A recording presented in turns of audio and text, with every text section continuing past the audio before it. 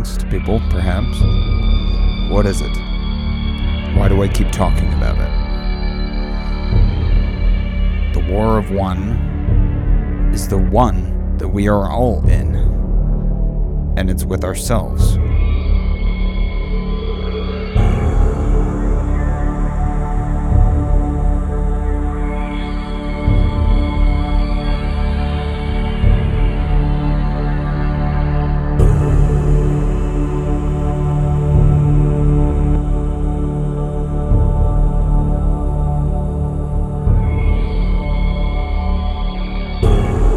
On this battlefield, we tend to feel alone. We feel like we're the only people defending ourselves against the onslaught that is this war we all have to fight every day. And why did I call it a war? A couple reasons. Because it sure as hell feels like one. But why else did I call it the War of One? How do you survive a war? You become a warrior.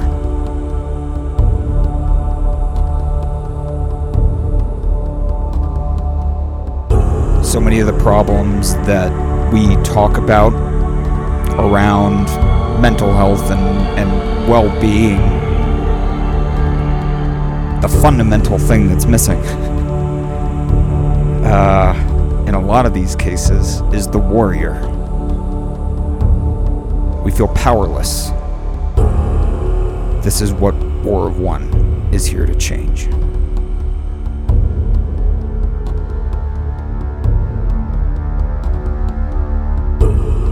This is a war, but you are not alone. One is all of us.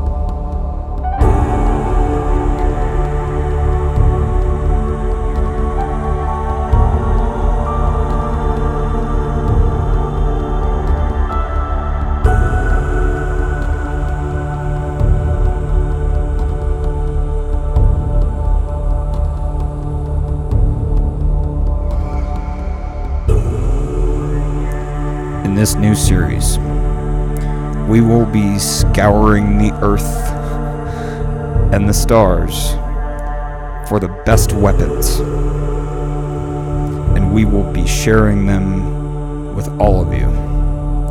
We will be giving you the armor to defend yourself and the weapons to fight in this war, because we have to win it. For ourselves, for the future, for the planet. We have to win it. And it takes warriors. Welcome to War of One.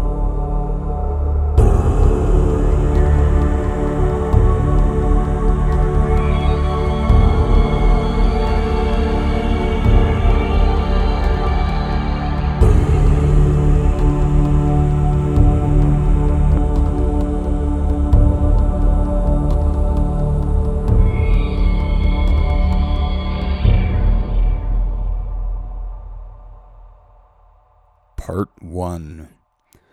Where do we begin? Let's start where many a hero's journey begins, with a map. Where are we going?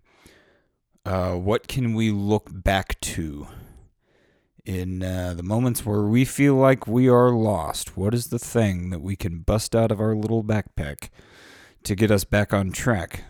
So the first tool that I am arming you with in the War of One, it's an important one. It's the map.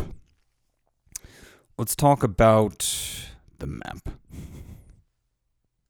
I'm obviously framing and conceptualizing my own, but it's largely inspired and built of other things And the thing that I wanted to kind of open up the conversation about this map of the War of One is off of the moral landscape. Now, the moral landscape was put forth by neuroscientist philosopher Sam Harris as a way to look at the problems of morality facing humanity and trying to place them in some kind of objective truth that we could say as people with brains, this is clearly bad. Now, how he has typically framed it has been usually somewhere along the lines. When Sam Harris is introducing the moral landscape, he goes, okay, I want you to imagine the worst possible misery for everyone, everywhere, all the time, forever. As a worst possible worst. The worst. And then on the other end of the spectrum, imagine the most brilliant, brightest, peaceful, prosperous, happy future for everybody. A life of abundance, in bliss forever and ever and ever. Now, if you want to grant those two extremes as attainable, let's not call them goals, but prospects. Let's call those attainable prospects for humanity. The worst of the worst and the best of the best. Now the best, those are peaks. And the worst, those clearly the deepest valleys. Now everything in between falls somewhere in between the best and the worst. So we, on some level, we should be able to say objectively that one thing, one state of being is objectively worse than another. Now, the pushback to this idea has generally been along the lines of, well, science can't really actually say anything objective morally. On a 2+2 level, there's nothing really. This isn't the domain for science.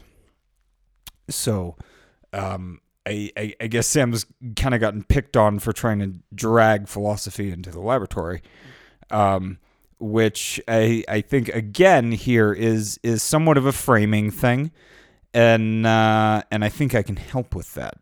The first framing thing is that we shouldn't be thinking of questions on the moral landscape as scientific questions. We should be thinking of the questions as scientifically minded people.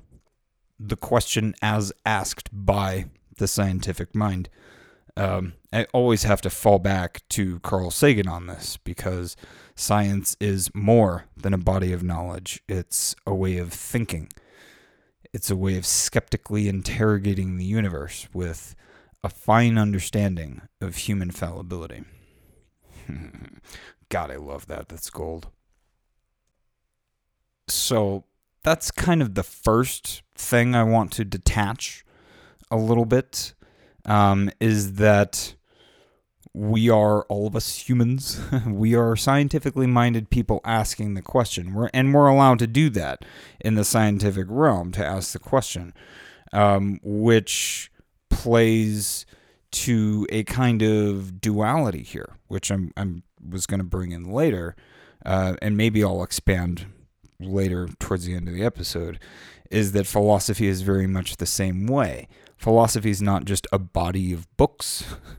It's a way of thinking, and using the best knowledge, the best wisdom to move further. And science in that realm is about using the tools, all the tools that we have, the tools and the knowledge of nature itself, and using that, almost as a weapon against nature to conquer it, on a cosmic, spiritual level. Let's be real. But yes, there is a detachment that needs to be made from the moral landscape argument, in that we reject the premise that we're saying these are scientific truths. We're rejecting that premise outright. because it's not actually what we're getting at, I don't think.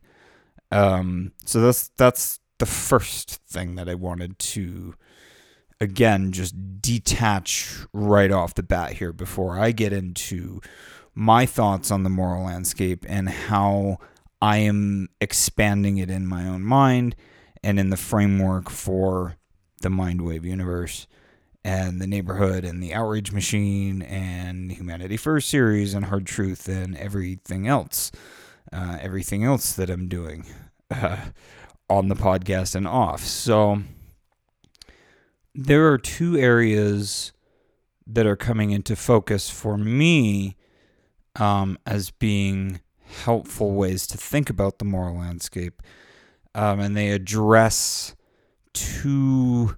They're not problems with the moral landscape, but they're missing pieces in my mind. So I'm going to do my best to unpack those. And Sam, if you ever hear this, I'd be thrilled to hear what you think about it. But the first thing that I conceptually want to frame as a missing piece, I actually called the scale resolution problem. Because that is kind of implicit in the word landscape.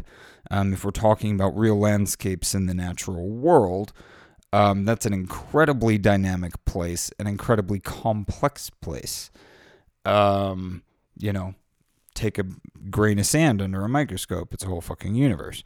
That whole thing. Zoom out to the distance of Mars. It's the same thing. So there is kind of a scale resolution element missing to the moral landscape argument, I think, at least in my own interpretation and my own framing for the like myself, a more helpful way to think about it. And I love taking this to physics because I am a wee bit of a physics nerd, just a little. So how this really came into focus, no pun intended, is on the idea of a lens. Lenses are a beautiful thing. They came from the human mind. They came from nature. They came from biology. They came from the eye. Okay, we mastered this however long ago, and figured out how to make them. Optical glass, I went into this with Jesse, I think, in my big long rant on this, was like secret, privileged knowledge for the few. The secrets of making optical glass, because it could do amazing things. Okay. The idea of using lenses is that we bring things into focus to allow us to see them more clearly. And especially when you're looking at issues of scale, if you want to see the contents of a water droplet, it's much different if you're trying to look at the contents of the atmosphere of an exoplanet, for example. And we can't actually really do that with lenses yet, can we? Fuck, I don't know. See, I'm not going to get too mixed up with my framing devices here, but the lens is important. And I feel like there should be, if we're going to look at the moral landscape at all, this should be a fairly universal lens, if not like swap out slightly different versions of the same lens if we're dealing with very large scale differences, for example. It should be a version of the same lens. This is the idea. There should be one. For me, in talking about contentious issues around race and identity politics and all these things, kind of trying to rip society apart at the seams right now, the lens that I'm forcing in front of everything else is kind of a radically humanist lens. It's the detachment from the whole thing and going back to, first principles on this shit, and to a degree, taking it cosmic. We were all star stuff to a degree, but it really is about first principles if we're going to talk about issues of race and identity and gender and sex and all of these things. If we're going to talk about them, we always have to start at square one through a human lens, a humanity first lens. So this has been one of the things kind of emerging or birthing itself into the cosmos of my brain in the last week or two. This idea of using this radical humanist lens and forcing everything else through it and examining the different problems that face us as a society, which is actually in a pretty narrow scale resolution thing. I just like the acknowledgement in the same way that there are higher and lower peaks on the moral landscape, better things to climb towards, and deeper places to fall. It's kind of like that. We need to grant that, like, on such large scales, we have to look at problem maybe slightly different than we look, of course, like on the individual human level. If we're looking at one human story, that needs to be a microscope lens. Do you know what I'm saying? It needs to bring that into focus in the same way that a telescope can bring very far away things into focus. So we're kind of talking about the same thing here. But, are you with me here? On lenses and optical glass, using the tools of science, the fruits of science, and science as a way of thinking, to as a metaphorical lens, to force all of our other thoughts through, because you really have to take it down to like the human level on some of this shit. Most of the time. So if we're going to start anywhere, let's start there. But the second thing I called the wavelength problem. Now, this is extremely evident in the outrage machine and in people's ideological spheres. They've become very kind of self-segregated. Sorry to use harsh language there, but it is kind of what's happening. There is a wavelength problem to where we are not, and I guess this really gets down to like on the personal, on the microscope level. It's a better place for this metaphor. We need to be willing to see things in as many different filters as we can view them through the lens. The lens is in the thing that comes first. But then we should be willing to put on as many different filters and try to see the problems in as many different lights as we can. Going to the walk a mile in your shoes, if you want to take it old-timey American. We need to be willing to, and this is just a basic part of compassion and empathy. I think on a basic human level is like, that's how we see the things that we wouldn't ordinarily see, and it's take it back astro. Like you could look at one thing in the sky in visible light, it'll look totally different in infrared, totally different in X-ray, gamma ray, whatever. And then by actually layering all those things together, the composites, some of these multi-wave composites, are fucking insanely beautiful. And it's only by bringing all those different things together and kind of getting the larger picture of what's actually happening there, that we actually start to understand nature the way that it actually is. And we are a part of it. I think that's a big part of the big lens in the front, is also realizing that we are just a part of nature as well. We're observing this phenomenon in nature because it's us, and we're also doing it and controlling it, which is trippy. But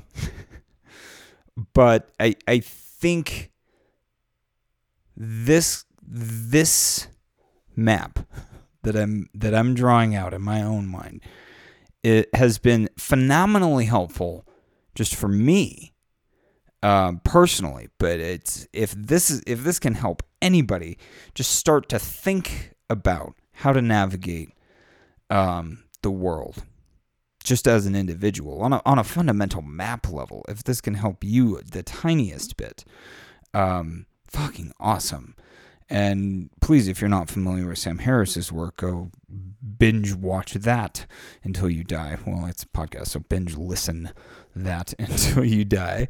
But that's really kind of where I wanted to start with War of One. My first idea was to go straight to mindfulness, and then I'm like, well, Jenner, that is a very large leap. So that's a heavy tool to wield right out of the gate. So I felt like the first tool, the first weapon that you needed to be able to fight in this battle is just the map, just the way to force yourself to look at the world. And it is the way that it actually is to the best of our knowledge. You know what I mean? Using the lenses of the best minds of science and philosophy. To see the world the way that it actually is and start there, and then be willing to layer on the filters and see the larger picture to be able to better engage on specific things. Okay, so I realized I just made the moral landscape much more four-dimensional and colorful and holographic, perhaps, than Sam's, but hopefully it's a helpful illustration for you guys out there, because it's been a helpful one for me. Again, it's just coming together. A lot of this was coming together in real time in the last episode of The Outrage Machine on radical humanism with Jesse Rogers. But I kind of wanted that in a standalone piece here, and I felt like War of One was the perfect place to drop that. And why? Why did I think that the outward-looking part was the important thing to start the conversation on the inward-looking part? So much of the struggle that I think we have as humans from day to day relates to this, where we find ourselves in the real landscape of the world. And the moral landscape is an excellent framing because it kind of can superimpose itself onto anything. I think it's important to point out that morality is deeply personal. And the perfect example here to go to is the issue of abortion. I think abortion is a deeply moral question. That's a personal question for the woman who's going through the decision process. Okay, it's personal morality. So of course there's all kinds of problems in trying to take personal morality and expand that into a kind of universal vision that we can present alongside things like science and philosophy and what have you. Universalization is the big problem here in what we're actually getting at. So this is where the criticisms of the moral landscape are kind of right on, is that we're approaching this as if there was a right answer, capital R, right. And especially when you start getting into moral relativism and things around, religious belief, it gets extremely complicated. Which is why, like, the human part, the lens at the front is, I think it's the thing that's going to save us, to keep us on the path. Okay, and I mean the path, the one that is going to lead us to the stars. Because if we stray from that at all, it's, I would say the dustbin of history, but the only reason history is a thing is because we're here to make it. And if we're not here to make it anymore, then it's hard. It's just gone. So I'm not going to get too existentially deep on you, but I guess maybe I should elaborate on the filters a little bit more, because I am using those in an astrophysical sense. Because filter bubbles are a problem if you're filtering out all the rest of reality to only see the parts that you want to see. That's a problem. Okay, so I understand that we're getting confusing in the language here, especially when War of One is now coming up against the Outrage Machine. When I talk about filters in the map sense of the moral landscape sense, I'm saying that we need to be willing to grant the personal experience in ways that we need to acknowledge the difference in experiences between us across literally any variable that you would care to place on a table somewhere. All of our experiences are different. We need to be willing to do the very best in seeing out of each other's eyes as much as humanly possible. Now, it sounds like an impossible task. Physically, you can't literally see out of somebody's eyes, but the exercise is to try. This is the process. And the process is going to require, I think, probably its own series. I'm going to make the next episode of War of One all about the process, because it really is like the next thing that needs to be in your tool belt, is realizing that this is a process. It's something that requires work. And it's something that takes time. And that part of it is I realize is probably going to be one of the hardest for people to tackle. The realizing that, like, yes, okay, we have the lenses, we can see everything kind of clearly, but we need to be willing to open ourselves up enough to do the exercise of trying to understand each other.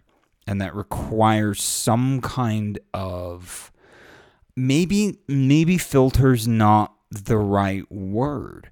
I mean, because I really do mean it in an astrophysical sense, like looking at the difference between infrared and radio waves, for example, or microwaves or whatever. Really, we use different instruments. In science, we use different instruments to collect those data. So maybe I'll think of a better word than filters. Really, the lens is the most important part. There, because we all have to get to the square one of remembering who we are, which is all just one species of something on a rock somewhere in space trying to figure this shit out. The lens is so important. The filters are important, but they shouldn't obscure. They should enhance. We want to use the filters to enhance what's already there, to further explore, to get more data, to layer the data on top of each other, to see patterns we might not have seen otherwise. And this is crucial. I gotta think of a better word than filters. If you have one, please let me know. I feel like the lens part is good, but maybe we can work on the filters. But that's really what I'm getting at there, is that there's a crucial place for the personal experience, Life is just made of personal experiences coming in contact with each other. Ooh, that was accidentally deep. And there needs to be a place for that. But I think too much of it, there needs to be in those filters a kind of rejection of the cloudiness that wants to say, oh, all people like this experience have this experience. I feel like we need to avoid that like the fucking plague. These type of people think this. These type of people do that. There's only one type of people. It's just people. We're all different. The second you start putting people in camps, shit goes very wrong. Can we stop trying to put ourselves in camps and put ourselves on old, dangerous ideas like the racist color wheel? You're not a color. Listener, you are not a color. You are not white, you're not black, you're not yellow, you're not red, you're not brown. Those are very old, very backwards, very stupid ways of thinking about what humans are. That is the sharp edge of the lens. I think it kind of needs one. Your experience matters. Your life matters. Period. That's the end of that sentence. We cannot put ourselves into groups and tribes. We are past that part of human history. If we go that direction now, it's moving backwards. There is one tribe now. It's called human. We have one village. It's called Earth. We have to live together. We have to. There is no fucking alternative. Okay? This is existential. The planet's on fucking fire. We cannot afford to waste a single another second on this divisive bullshit. You think differently from me, therefore you are one of them. You look differently from me, therefore you're one of them.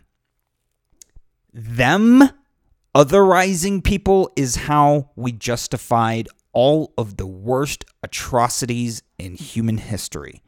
Otherizing people? Pick up literally any book from history. This is a bad idea. It's a bad idea. When did "we are all one thing" become the unpopular message? Can somebody tell me? Was there like a specific date in history where like something happened, some weird time travel accident, we split off, from the main timeline, and shit just we went into the fucking Twilight Zone, where this message became fringy and like super controversial? I don't know when that happened, but that shit's over. Like we're done. We're done with that, humans. Every last one of you listening to this, I hope now, realizes that we have to be done with that shit. We cannot be the victims of it, and we cannot victimize each other with it anymore.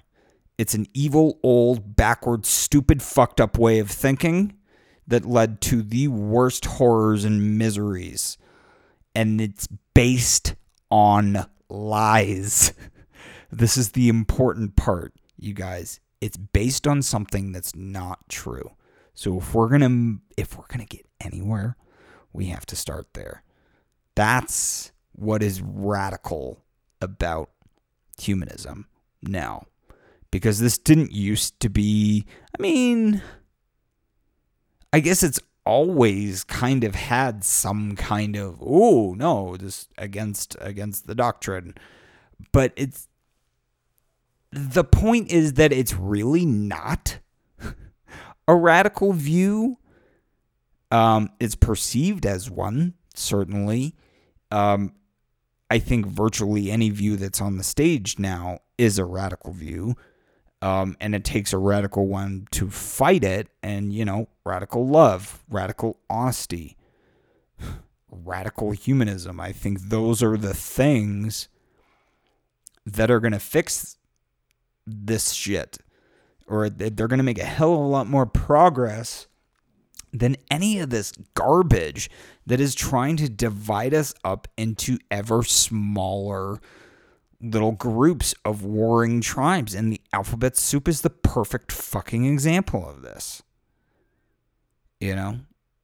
It's the perfect example. We used to be one thing, and then everybody wanted to start drawing lines in the sand and saying, no, we're our own little club over here, and you people over there, and you know where that leads? Those people aren't human. That's what dehumanizing, otherizing. We cannot allow it. We cannot. This is what Humanity First is stepping back and realizing what's actually true, which is that we're all just human, all just trying to get through the day. We're all very different.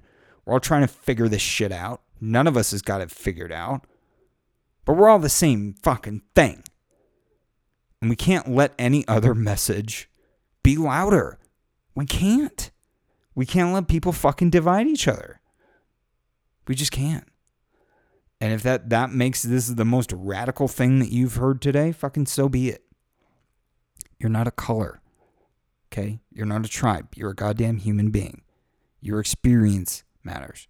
Your life matters. You have value. The other things, all just wonderful little things added on top. They don't define you. They're just your way of expressing yourself in the world. They are, on a fundamental basic level, this is the problem. We're dehumanizing each other. We're using language that puts people in, oh, those people think this. I sound like a broken record. I do. And I'm, it kind of feels like, I'll spin it off in after-show territory for a second. It kind of feels like this an exercise in self-flagellation, like these white guilt people who are, whipping themselves on street corners. I'm so sorry for being white. It kind of feels like that. But holy fuck, is literally every other message out there the exact opposite. No, these people think this. These type of people think this. These type of people need this. This, and it's no. This is how we got to where we are. This is how we got to this fucked up clusterfuck in the first place. It's backwards thinking. It is backwards thinking. I have used another word that starts with the letter R to describe this before on the show. It's backwards. We need to look forwards, people. Recognize, see, lenses. We need the lens of humanity to bring this shit into focus and be willing to add filters, but not just one. As many as you can find. As many as you can find to bring that thing into full color. As crisp and clear and HD as you can see it. That's the goal. And that's what the map is, which is really, I guess, it's a map and a set of tools to navigate the map. So we'll call that like the HUD, the heads-up display. Pop up in your corner here. Am I moving higher or lower? in a sense of like states of well-being. Am I moving closer towards being better or closer towards being worse? And in the ways that I'm treating other people, am I making their lives better today or a little bit worse today? That's what I mean by making this the thing that's in your back pocket all the time when you walk around and navigate the world.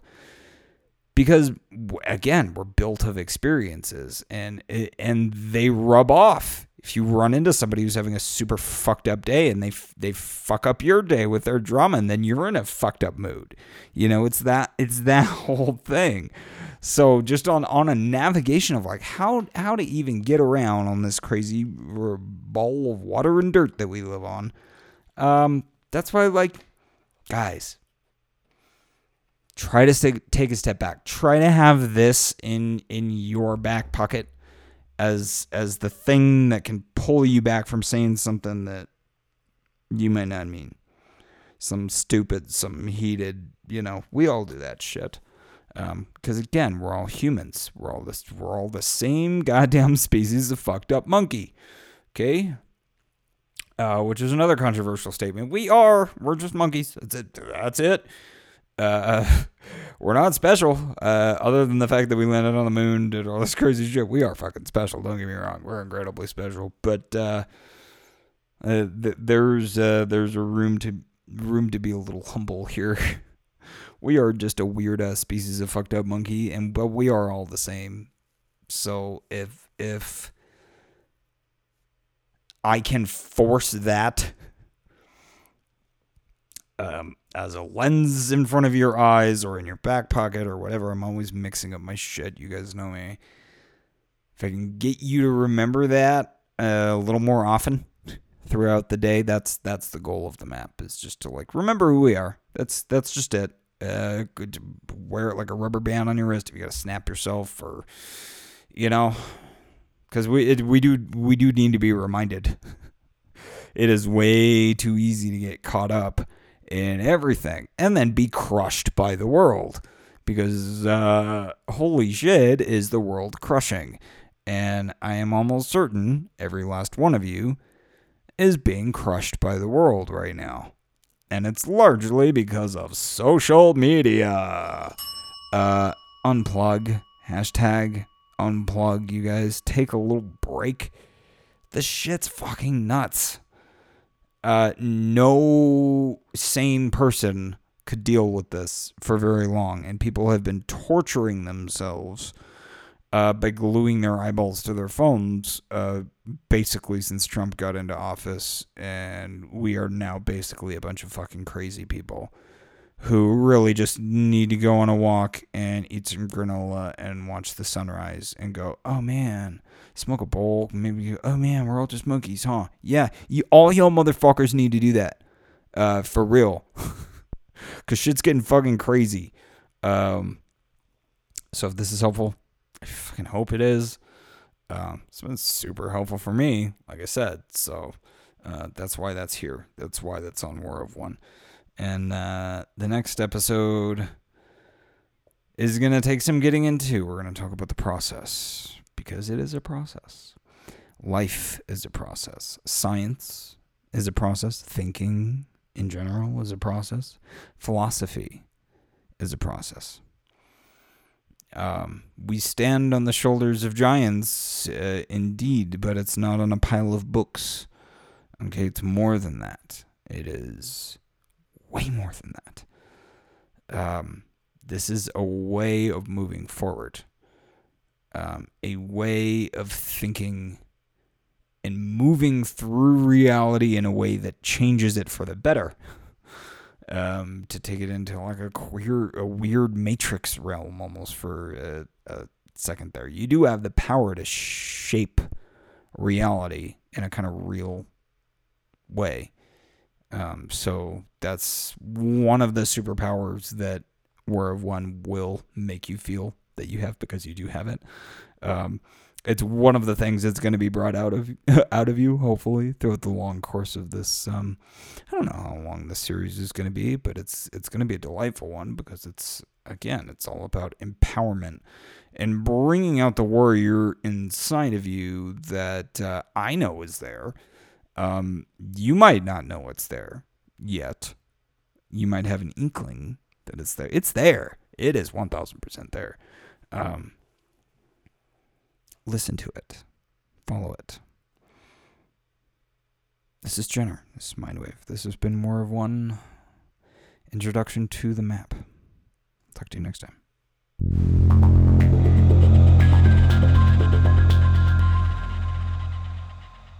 Super jarring dance music. Let me remind you to head to our website, mindwave.media.